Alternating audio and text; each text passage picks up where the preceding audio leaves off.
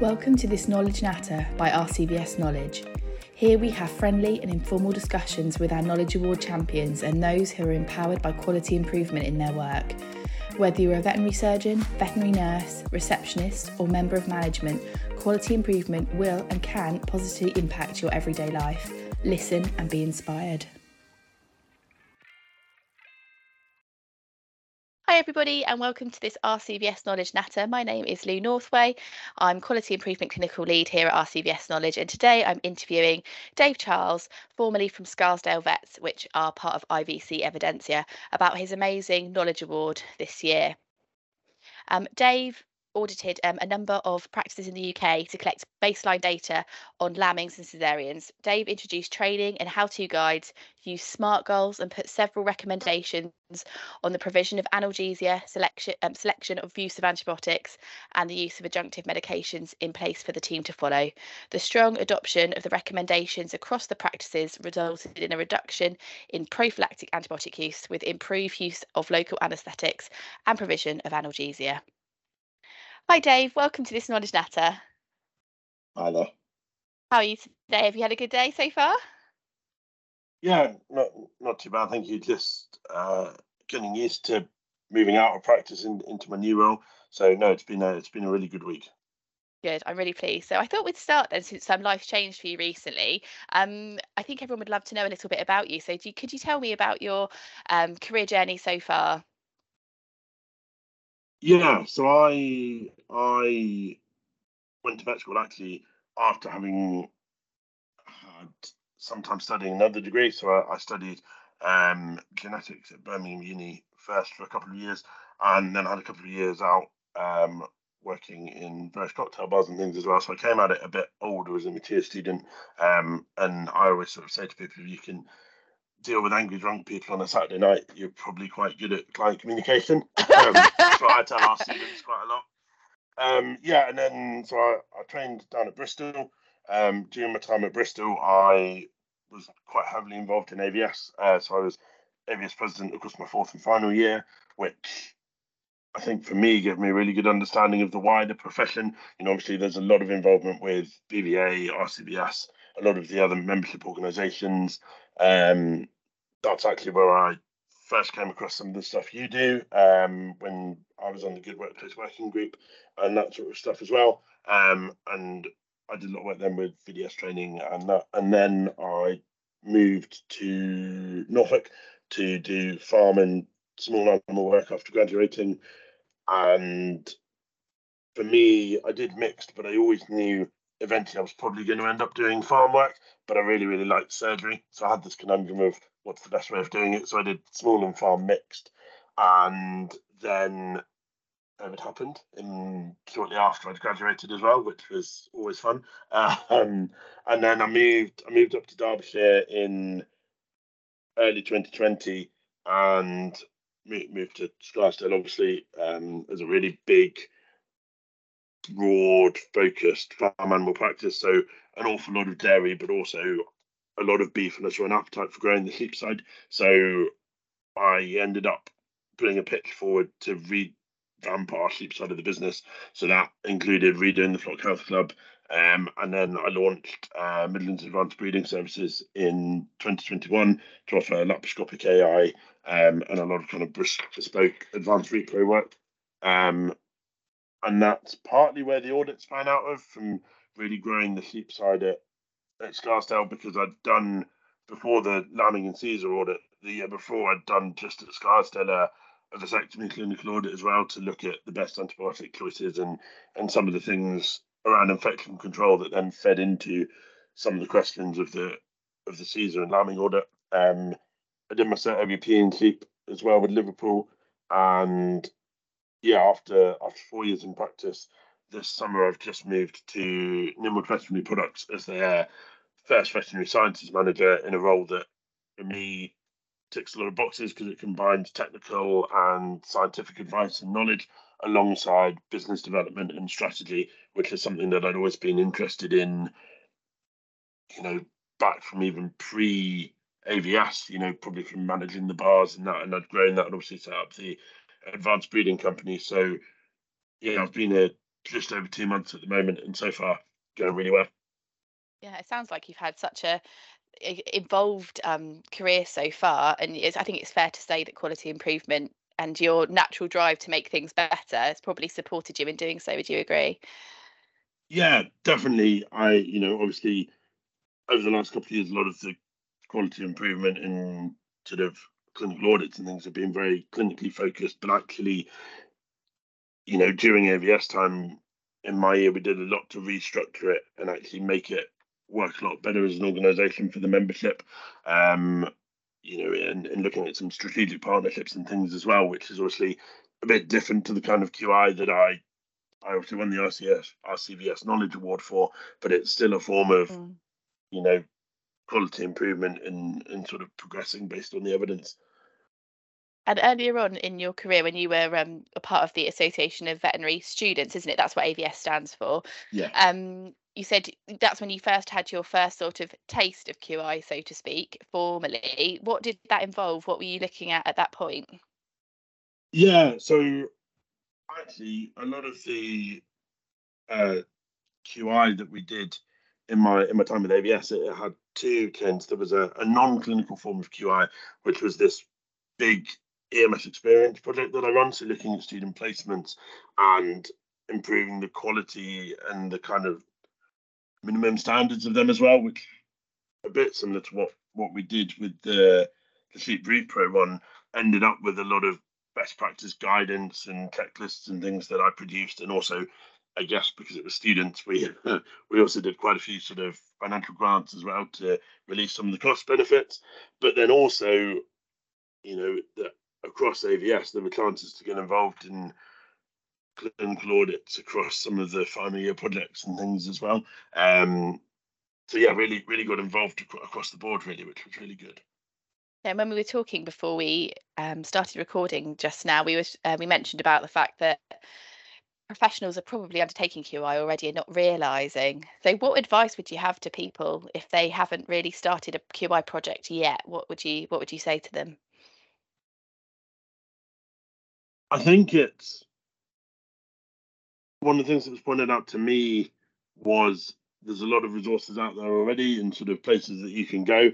I really wish that I'd known about some of the RCS knowledge resources when I'd designed the audit, because I probably could have saved a lot of time in designing it. So, going out and learning from what other people have done to improve your own QI work, I think would be really good. Obviously, people who have gone through any of the Cert AVP modules, there's quite a bit on clinical audit, quality improvement in the A's for the Foundations of Advanced Veterinary Practice module that everybody has to do. So I'd come across a bit of it that way. And I think also just reach out to people who have done QI work before. Obviously, now with the RCS Knowledge Awards and stuff, there's a very handy list of people who have done it well, and I'm sure they'd all be happy to sort of offer advice and stuff. I know I definitely would, and I think it's really interesting because definitely within the former company I used to work for, they were all really impressed that it was a farm-based QI project, and I think that's probably one of the things that I'm most proud of. Is I hope it's proved to a lot of people that QI and clinical audits and in practice research definitely are doable in farm, even Yeah. though the structure and the environment you're working is very different to a small animal practice. We still managed to make it work actually quite easily, and now that farm vets have a lot more technology at their hands, um, it's almost easier than ever to do. And we got a really good paper out of it as well, which was another benefit, that we could kind of share the QI learnings and the evidence beyond just the corporate that I was working for, which is something that I'm quite passionate about. That QI work and best practice should really be available for everybody. It shouldn't be kept behind any kind of particular organisations, because actually, it's for the benefit of the profession and for the animal welfare ultimately. Yeah, no, I absolutely agree. And quality improvement is definitely something that needs to be shared broadly. Outcomes need to be sure to be shared, and we should all be learning from them. So, no, I completely agree. And your project was really comprehensive. It's probably one of the biggest ones I've read yet, actually, throughout all of the years that we've been doing the awards now. So, I thought we could just go over some of the key areas in a bit of sort of what was your decision making? How did you decide what bits you wanted to improve and look at? And can you tell us a little bit about what you found?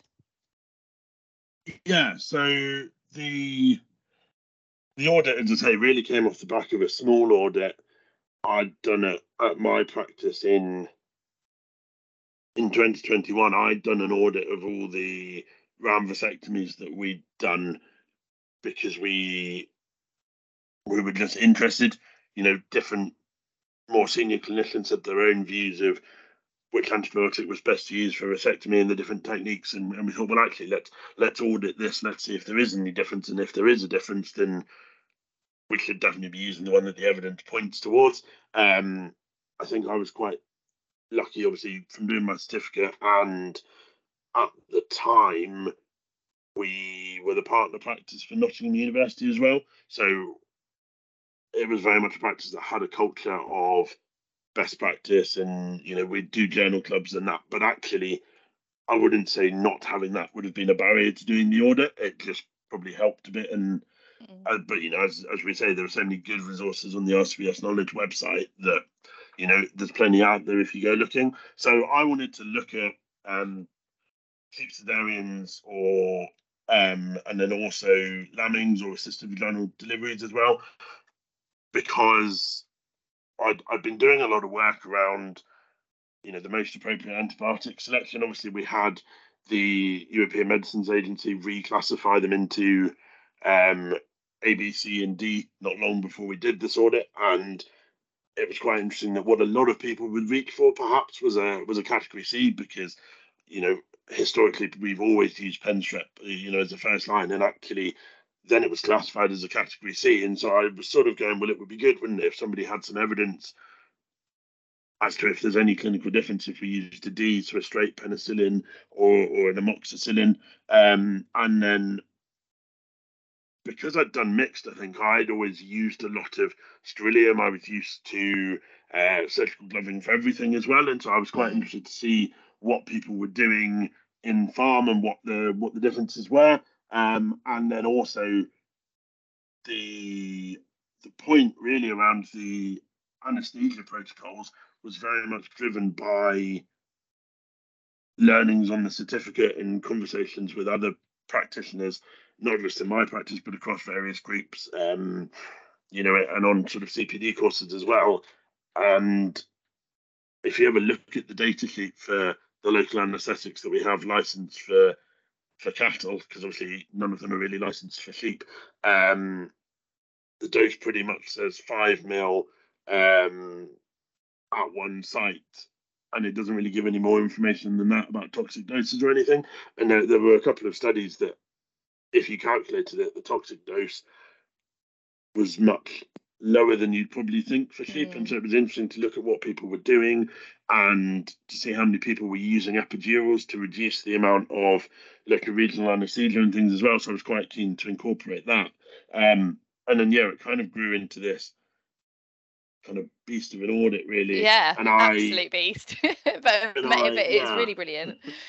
and yeah, so I was always going to do it at my practice, and I just reached out to one of our group vet advisors who's retired this year actually, but I sort of said to him, "Do you think we could run this across the group?" Because there were a couple of other studies sort of from the 2010s into sleep cesareans. There wasn't much into lambings, and they'd sort of run them over cases seen at a university hospital over 6 or 7 years to get the numbers. And I sort of said to David Stockton, well, if I can run this across the group, I can get hundreds of cases in 1 year, and we'll get really valuable information, and we Mm. can look at regional differences as well. Luckily, the corporate said yes, and yeah, so I wrote the audit as an online survey, and then issued everyone a QR code to make it as easy as possible to fill it in the cars. and we That's kept it. amazing. But again, so simple, isn't it? Like, but it's Yeah, just taking the time to think, oh, how can we get this data effectively from people rather than getting them to fill out physical bits of paper that they'd have to post or do things like that. Yeah, absolutely brilliant. yeah, and also, it was one of those things that I think the easier you make it for people to do, the more they're Mm, going to do it. So in my practice, we set up like reminders on the day book as well. So we looked at 1 day and 7 day post-op data, and so when you booked that you've done a lambing or cesarean, it automatically booked you a future visit to do a phone call on day 1 or day 7. Obviously, because it's cheap, for a lot of the guys, you're probably there within the next week anyway, and you probably see it. But you've got that reminder that was auto-generated as well, and that's where I think, like I said before, QI almost will become more and more accessible, as mm. particularly in farm, and therefore probably equine as well, as we're using more tech because people can access their practice management system on the road and bill as they go. It's a lot easier to put that data in then and there while you're thinking about it. That point just then about booking the post-op check, like it being automated, that idea I've just actually written down myself for something that I've been looking at recently. So thank you very much. What a brilliant idea. And Yeah, along right. the journey of the audit, what was the feedback like from those that were submitting the data? Were they really interested as to like what the findings were as you were going along? How did you find engagement was? Yeah, so I think it was interesting because we'd never done anything like this at the corporate level before, and it was interesting that there were some practices that clearly would probably doing a bit more of this in house. So, for instance, like where I was working, so we were quite used to it. I think practices that maybe hadn't done so much before, the appetite was there, and it was really I made a big deal all the way through of telling people that it was going to be worthwhile, and that we were absolutely not going to sit on this data and never do anything with it. So it was always designed that the findings were going to be turned into best practice guidance within the group. It's taught on the Grand Academy. I presented it at the one of the corporate conferences, but I'd got an agreement before I even started writing the questions that we would write a paper because as I say, it was so important that it was accessible for everybody. And actually, lots of people have reached out and said, "Oh, I read the paper and I saw the findings, and now we've changed what we've done Mm. for lambing season 2023."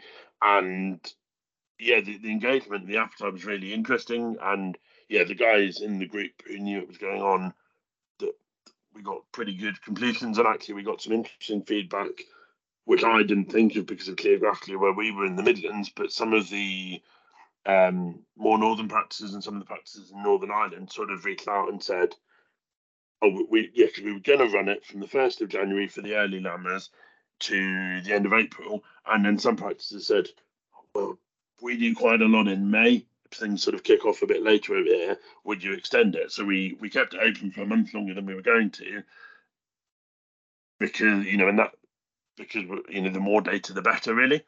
Mm.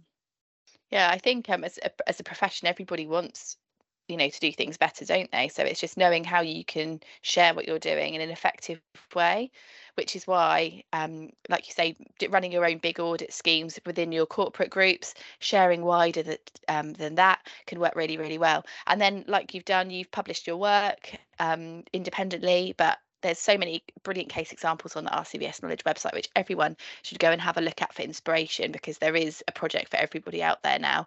And your project actually is similar in some ways to a project that Vets Now did last year looking at canine dystocia. So they started with one area and then it went off on a spider web all in different directions and helped to improve the whole approach to looking after whelping bitches. So very similar, different species. Yeah, and I think that's the thing with all the repro stuff is, you know, not even just the sort of the delivery stuff, but even when you were looking at synchronization and that it's also interlinked that you might start with one question, but actually what people do for that part is influenced by, you know, what they've done maybe 2 steps before. So it was quite important to be a well-rounded thing. Yeah. And going forwards, Dave, what's next for you? What do you hope to do going forwards QI wise in your new role? I think actually within industry, there's probably a lot of QI going on that's not referred to as QI. Um, and my role obviously being split kind of technical and commercial as it were, there's some really good opportunities to work with a lot of the practices that we have good relationships for, that we're giving CPD for, that are using our products to undertake QI in terms of how people are using our products, and that feedback will ultimately inform how we improve the products to improve the outcomes that we're using as well. Yeah. So yeah, that sounds like that's going to be a really good. It's been opening another element to your new role, which you can tailor in alongside. So, Dave, I Yeah, think we'll leave it there for tonight. But thank you so much for taking the time to speak to me. Congratulations again on your amazingly huge project, which I think is going to positively impact the care that sheep have for many years to come. And for those of you listening, I really hope you feel inspired too. Details of all our RCVS Knowledge Award winners are on the website, and how to apply for the 2024 applications are open now also. But thanks so much, Dave, again for your time. thank you. We hope you have enjoyed this recording. Please share it with your colleagues and friends. If you would like to find out more about quality improvement and access our free courses, examples and templates, please visit our quality improvement pages on our website at rcvsknowledge.org.